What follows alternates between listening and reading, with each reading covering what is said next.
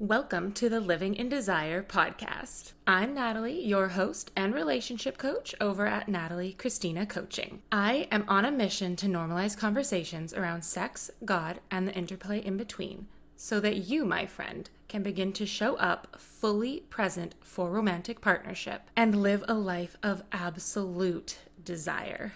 Before we dive into today's episode, don't forget to hit that subscribe button, and as you listen, screenshot any moments that super resonate for you. Share to your social media and tag at Living in Desire Podcast. I always love to hear what is clicking for you so that I can make sure to bring out the best content for what you are navigating right now. So, without further ado, let's dive in. Setting the stage for today's conversation, I want to first really just dive into sort of some grounding, guiding questions to get us thinking about the topic at hand and really thinking about how it comes up for us in our day-to-day lives, or if it has, and what that felt like. And so if you have perhaps been listening since the early days of this podcast, you know that I have talked a couple of times on what is desire and using desire as a state of being and something that guides our actions. And so I want to just start by asking you to think about the last time that you had a desire come through to you so crisp and clear that you knew in your core it was exactly what you wanted, what you needed, and it was the time to ask for it. And now that could be a more explicit ask of a partner. It could be an ask in terms of taking the action to get the thing. So maybe it's, I really desire ice cream, and you're going to go to the store to buy ice cream. And I'll add a little caveat, just due to the current, at least while I'm recording this, social distancing times, doing so with a mask and all of the safety precautions to really support and hold space for the voices and the needs of the most vulnerable of our society. And maybe you did. Maybe you went and you bought the ice cream. I don't know. So thinking about that, the last really crisp, clear desire that came to the forefront for you. And then maybe you did decide to ask for it in whatever way that was. And let's now turn the focus to an ask of a partner, since what we really focus on here is romantic partnership. It's kind of my jam. And you prepared to ask, and you anchored in that desire, and you went to open your mouth, and suddenly you froze. And maybe you felt your throat and your jaw start to clench up, and that tension moved its way down to your chest, and it felt as though the air just froze in your lungs and you were stuck. And then all of a sudden the thoughts just started racing of, well, what if this isn't really what I want? What if they don't feel the same way and I get rejected, I get shut down, I'm judged for what I desired? Well, maybe I don't really need this. I can be okay without it. And you shut it down. You suppress that desire. You push it under the surface, because that fear, really, that fear of rejection, fear of being inferior, fear of the unknown, so really that loss of a sense of control over the situation comes to the forefront, and that desire, that truth, gets pushed aside. And so I often actually do talk about truth and fear as being opposites of one another. And chances are I'm not the only person that does. That's fine. But when we look at that, it's when truth goes away, fear comes to the surface. And so that's an opportunity to look at that fear and figure out, what is it guiding us towards, or what is it pulling us away from? And there absolutely is that more survival-based fear that might come up. You know, if bear is chasing you or something, there's certain ways you're supposed to act to preserve your life, and you do. Hopefully you do. There are also the fears that protect us. Maybe they support us by keeping us feeling safe, secure, a part of. However, they really are also taking us away from truth, taking us away from our genuine purpose, or in this case, our desire. They're pulling us away from showing up for ourselves with confidence and authentically, so we can bring our full self forward into any situation with an interlocutor, with a partner. And so that is what we're going to be looking at today on the topic of neediness, really, which is funny. It's not a word that I typically use, and I think through this conversation you will figure out why. As you know, with me, I really like the semantic differentiation. And so we are absolutely going to dive into that. But I do think that at the surface level, that thought of what if my partner doesn't feel the same way? What if they disagree? What if they don't like that I'm asking this? Might guide us, might kind of hark to that other outcome where they say, oh, you're so needy. Oh, you're so demanding. Why can't you just let it go? Those kinds of comments. So in order to really dissect this conversation, I'm going to differentiate between two types of needs, we'll say. Caveat, this is me defining these for the purposes of this talk. This isn't like something I have referenced from some textbook that's like the be-all, end-all way of denotating these things. Just for the purposes of our talk today, please accept my definitions and we'll roll with it. And it is also not to say that there aren't other kinds of needs or perhaps like sub-needs of these higher category needs. Probably, yes, they might actually come up while I'm talking. I don't really know. This is unscripted. But for right now, let's acknowledge two types of needs. So the first one that I want to dive into or kind of define for our chat today is needs for self. And so typically these are the kinds of needs that we can fulfill for ourselves. Maybe it doesn't seem that way at the surface, and we'll dive into that in a bit. Or there's something that a partner could fulfill for us. So if we go back to that baseline, I really desire or I need ice cream right now. You might say, when do you ever need ice cream? I'm not here to argue that because I fucking love ice cream. So yeah, it's okay if it's a need and it's a genuine desire and you want it and you're going to go get it. No judgments here. I have 2 tubs of gelato in my freezer. I am very excited for them. So maybe you have that desire.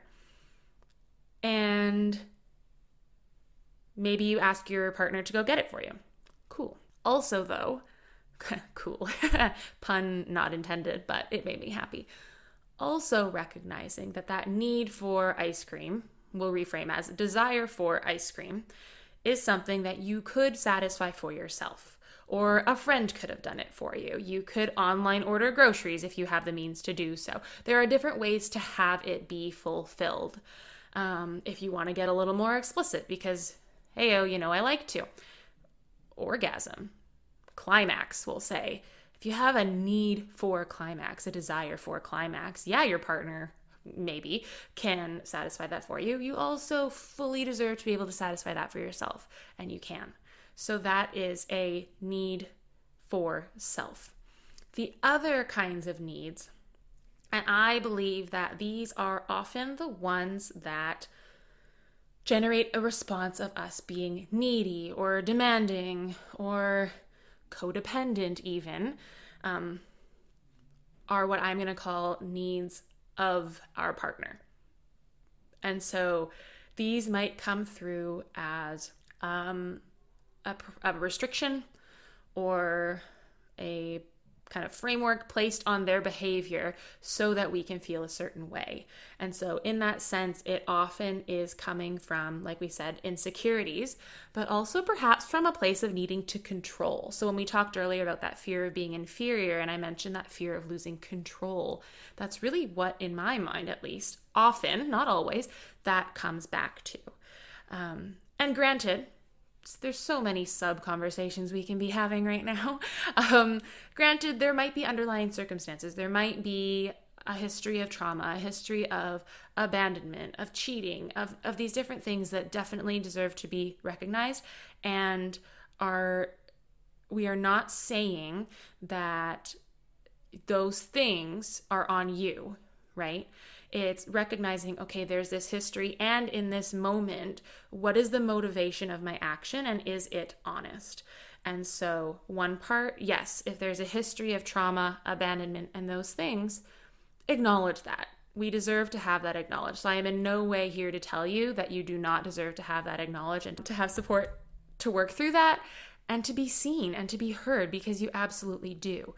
And you deserve to feel peaceful moving forward, and you and your partner deserve to now, in the present moment, meet each other in the middle on kind of an equal playing field, and to both feel supported and nourished as you move forward. And so these needs of our partner, It's something we need of them. It's not for us, right? And so these are the things where we try to control their behavior. So maybe we're feeling very insecure in our relationship. And I'll say control, it could be a little bit less obvious. I'll use an obvious example. We're feeling insecure. And so our response is to say to them, I'm feeling really anxious about this. I'm feeling really insecure. I need you to stop messaging any female friends right now because I just can't handle it. Okay, so the thing about these, and we're going to dive into these ones first and then bring it back around to the needs for self. The thing about needs this way that I find is it's a little bit counterintuitive, and this comes up a lot in the work I do, especially with curing anxious attachment, is really any restriction I place on my partner's behavior sets an expectation of how they're going to act. And often I find, as someone who definitely defaults to anxious attachment, which is why I'm a huge proponent of moving forward into secure, and I do fully believe that that can happen. It doesn't mean that that default narrative isn't still there. It just means that we have the tools to acknowledge it and move forward and establish that sense of security for ourselves. So in that moment where I place a restriction on their behavior, it's something else for me to have to think about. It's something else for me to have to micromanage and worry about and control. So in saying don't speak to women, what likely will come up is a constant worry that they are not following that rule. And so it really doesn't support my well-being. And a lot of the times it's controlling someone else's behavior to, in a sense, step away from reflecting on the work for myself. And it's okay if you are not at a point of being ready to reflect on that work. I am absolutely not here to put pressure on that. I think right now it's just about acknowledging that in those moments, sometimes that default reaction we have that might feel reasonable is actually setting an expectation that further promotes our own anxieties, insecurities, fears, and really unrest around the situation. It's not meeting ourselves where we need to, and it's not meeting our partner where we really need to promote kind of a more symbiotic, nurturing relationship. So just something to think about. I feel like, once again, that could be a whole other conversation, and that's okay. It likely will be at some point. God knows I need material for this thing. So the other thing that brings up is really this notion of our partner being our everything and anything. And so I feel a lot of times in trying to satisfy these needs of our partner, it's a kind of framing of the situation in a way that puts it on them to fix it. And it puts everything on them to fix it. And the analogy that I often use is compare this to a bigger office environment, a bigger company, maybe 300 plus employees. There's different departments. And yeah, some people can cross over from one department to the other. So, someone who works in the administration department might also be able to work on a projects team for something new that the company is rolling out. Someone who works in client services, they might have past doing more basic client administration and they can step in and fill that position if they need to. Different things like that. However, you very likely would not see one person stepping into every single role of that company successfully. And if they did step into every single role of that company, would it really promote the overall well-being of the company as a whole if we look at it more on like the macro level? Very likely not. So similarly, if we dial that back to our romantic partner, why then would we expect our romantic partner to satisfy every single one of our needs? We are legitimately asking them to wear every single hat within that corporation that is our life and our relationship spectrum. It does not make sense, right? Example being, I have some things from childhood I need to work through. My brother might have been there to experience them with me. He knows firsthand what happened. My partner is not going to necessarily be able to relate on that. I might love going to get my nails done. My partner doesn't. I have a friend do that. These are some very obvious examples, but I'm using them as a way to really highlight where probably already your partner doesn't fulfill all of your needs. And granted, there might be some non-negotiables within partnership that you feel I need a partner who does satisfy these ones. That's okay. We'll talk about that in a second. And it's a chance to check in when setting some sort of a restriction on behavior or an expectation that maybe comes across as well-intentioned, but when we really sit back and look at it, is this setting an expectation that in some way creates judgment or control on their behavior? And is it really promoting my well-being and my grounding and my peace, or is it causing more anxiety? Is it causing more of a need to try to control something that really I can't? To kind of take a look at that and think, okay, so is this something that maybe I can go elsewhere to have satisfied? Is this something pointing back at the work for me to do versus reaching out to my partner to try to fix it? What's coming up for me there?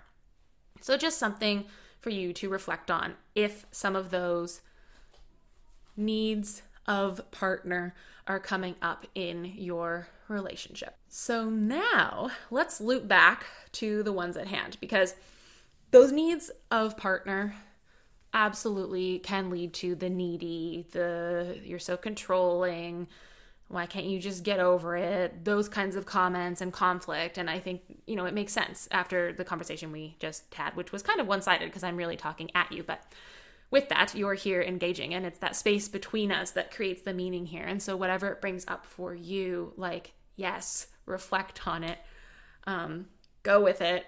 And it's just something to kind of think about. What I want to bring it back to is the needs for self, which I typically would say are more of the genuine needs that are not based in fears. So these might be something more like, if we want to go back to what we talked about, need for orgasm, need for turn on, need for feeling sexually fulfilled, right? And granted, this might be a conversation to have about a partner's behaviors.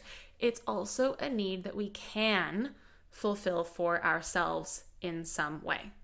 So when we're looking at these needs for self and really stepping into a place where we can articulate these needs with confidence, without expectation, in a grounded, compassionate way, I think there's a couple primary points to really touch on first. One being, what core value, what personal value is this need grounded in? And so I find it really helpful to get in touch with how our values drive our needs and drive our desires or motivate our desires moment to moment. And in particular, how they motivate our non-negotiable needs or desires. So the things that we want to have fulfilled. So absolutely, that need to feel sexually satisfied could be one of those. That desire for a nice home-cooked meal on a Friday night could be one as well. And what is driving those? So maybe it is just a very honest value that physical connection in romantic partnership is necessary for you.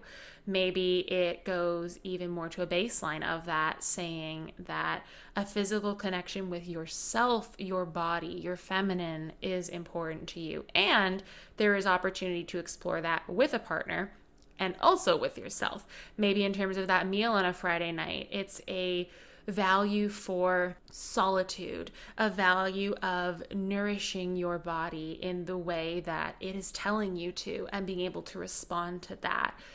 It could be a value of community. There's so many things it could come down to. And what I like to do with looking at those values is to get out that whole list and really just nail it down to 3. And those are the 3 that I kind of fall back on in the different situations that I'm navigating. And so that can be a great place to start, is to pick out your core 3 values. So when we're looking at this need that we are potentially articulating to ourselves, to a partner, whatever it might be, what value is it grounded in?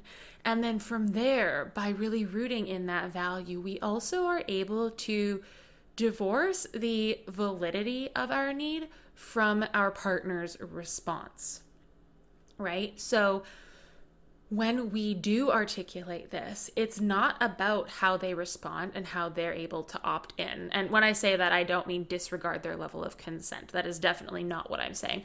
What I'm saying is, if we really root in our core value and establish that anchor as we move forward to express this desire, to ask for what we need to fulfill that desire, it's not about them. It's not about them fulfilling it for us. It's not a need of our partner. It's a genuine need for self. And we have options. And we can sit in that desire confidently, knowing fully why we are showing up for it, not in a way that is contingent on their response. And so I think that really comes back to what we might often hear people talk about of like worthiness. I like to use the word conviction. It's about that deep sense of knowing, an unwavering knowing as we move forward. And it's not to say we won't be hurt or upset if our partner doesn't feel the same way. We absolutely might be, because that's often part of getting vulnerable and navigating these asks in romantic partnership. Is there's more than one person. There's more than one person with nuances and needs and their own set of core values. And we kind of figure out how, when, if to bridge that gap and meet each other in doing so. And so I guess that kind of brings us to the next question of, well, what if they say no? And I think that was part of that initial narrative we ran through of the like racing thoughts that can come up when we think about articulating our need to our partner in terms of, will they think I'm needy? Will they think I'm demanding? Well, what if they say no, right? So the first step is core values, divorce the validity of your need from their response, and then make a game plan. So what if they do say no? Then what? Are there other relationships currently that do fulfill this need? Or could there be? How can you fulfill it for yourself? And this may be in a different way than you would have with a partner, but likely it is still possible in some capacity. And you get to get creative at this point and really figure out those possibilities. And I think especially when we are new to the game of navigating these conversations, having that game plan first can be really, really helpful in supporting ourselves as we move forward to make the ask. Because if I have not a fallback plan, but an alternative option to get what I need to feel fulfilled, it won't maybe feel so devastating if my partner says no. If I'm anchored in my core values, I won't feel so hurt if my partner says that's not for me. And so really showing up for that on our side of the street, anchoring in our own personal belief system, your BS, and your values, so we can move forward. And then the other thing to consider, like I've kind of been alluding to, is this something non-negotiable? Is this something you must have right now all the time from your partner? Is this a desire for something in the future that you would like, if perhaps say it's not something that you can do on your own? Is this something that you're okay with if it wavers depending where your partner is at on their own mental, emotional, spiritual journey? You get to figure that out. And so even a baseline communication expectation could be a really great example. You might have a baseline agreement to set aside time to communicate with your partner every Tuesday for an hour. And anything on top of that is a bonus. But you do intend to message each other at least good morning and good night every day. This may be drawing from my own experience, just saying. It also might be that you get to a point where, maybe your partner is going through a depressed phase, or your work takes you out of country and the time change makes this really difficult to navigate. Then what? Is this still something that you need to have every single day consistently as you have been? Or is it something that you can be a little bit more fluid on, and maybe there's some other thing you can do for each other that helps fulfill whatever kind of security that was giving to both of you, whatever connection it was giving to both of you, and you get to navigate that conversation. And so really at that point, it brings up the sense of a conversation being an open dialogue. And I think this is often something that gets maybe overlooked, we'll say, when navigating these things, because a lot of the messaging out there, that I see at least, is very all or nothing. It's very, well, if your partner can't meet your baseline communication needs, then get the fuck out. Like, what are you doing? That's not standing in your worth. Well, to be very blunt about it, I call bullshit, because at least I believe, part of journey in partnership in any romantic relationship is allowing our partner space for their own independent journey. My partner is not going to be able to show up for me 100% all the time, because they're dealing with their own shit. And so it more becomes about how do we navigate when these needs aren't being met, when we maybe feel like our connection isn't being made a priority, or when it's not being made a priority. How can we be okay with that? And for how long can we be okay with that? And in what way? And so it really becomes an open dialogue. And I think in doing so, it becomes a really safe space to be able from both sides to voice any fears, anything we're working on, anything that's coming up for us in our individual journey, and to not have that worry that it will automatically negatively impact our relationship. So it creates a container, and it creates an environment where together we get to navigate and articulate what those different things, what connection, what turn on, what supportive mean for us as we move forward together and navigate together. And sometimes the most supportive thing that I need from my partner is to be able to say, hey, I don't have capacity for texting right now. I need to put my phone down for the rest of the night. And he can be okay with that. And that's not every day. If that were every day, that might be a bigger conversation. But can that be okay when it varies from our usual baseline communication standards? So, as always, it seems this conversation has brought us back to one of my absolute favorite little, not necessarily mantras, but kind of a daily reminder of how I like to navigate any relationship, be it with myself, with a partner, with another professional, with my clients, which is meeting each other in the middle and really figuring out what that looks like moment to moment and allowing it to ebb and flow. And so I hope today's episode has given you a little bit of guidance, a bit of a platform from which you can go forward and really feel confident anchoring in and expressing your desires, and also knowing that they can ultimately be fulfilled, especially when they are a genuine, honest need for yourself. So thank you so much for tuning into today's episode of the Living in Desire podcast. Super appreciate you joining me today, as always. And if you are feeling the pull, I would also greatly appreciate if you left a rating and review on whatever your favorite platform is. And don't forget to share to your stories on Instagram, tag at Living in Desire podcast. And of course, feel free to send me any messages of future topics you would like covered, any questions, considerations, all that jazz. So thanks again, all you lovely folks. Until next time, I'm your host, Natalie of Natalie Christina Coaching, wishing you the absolute most desire-filled day.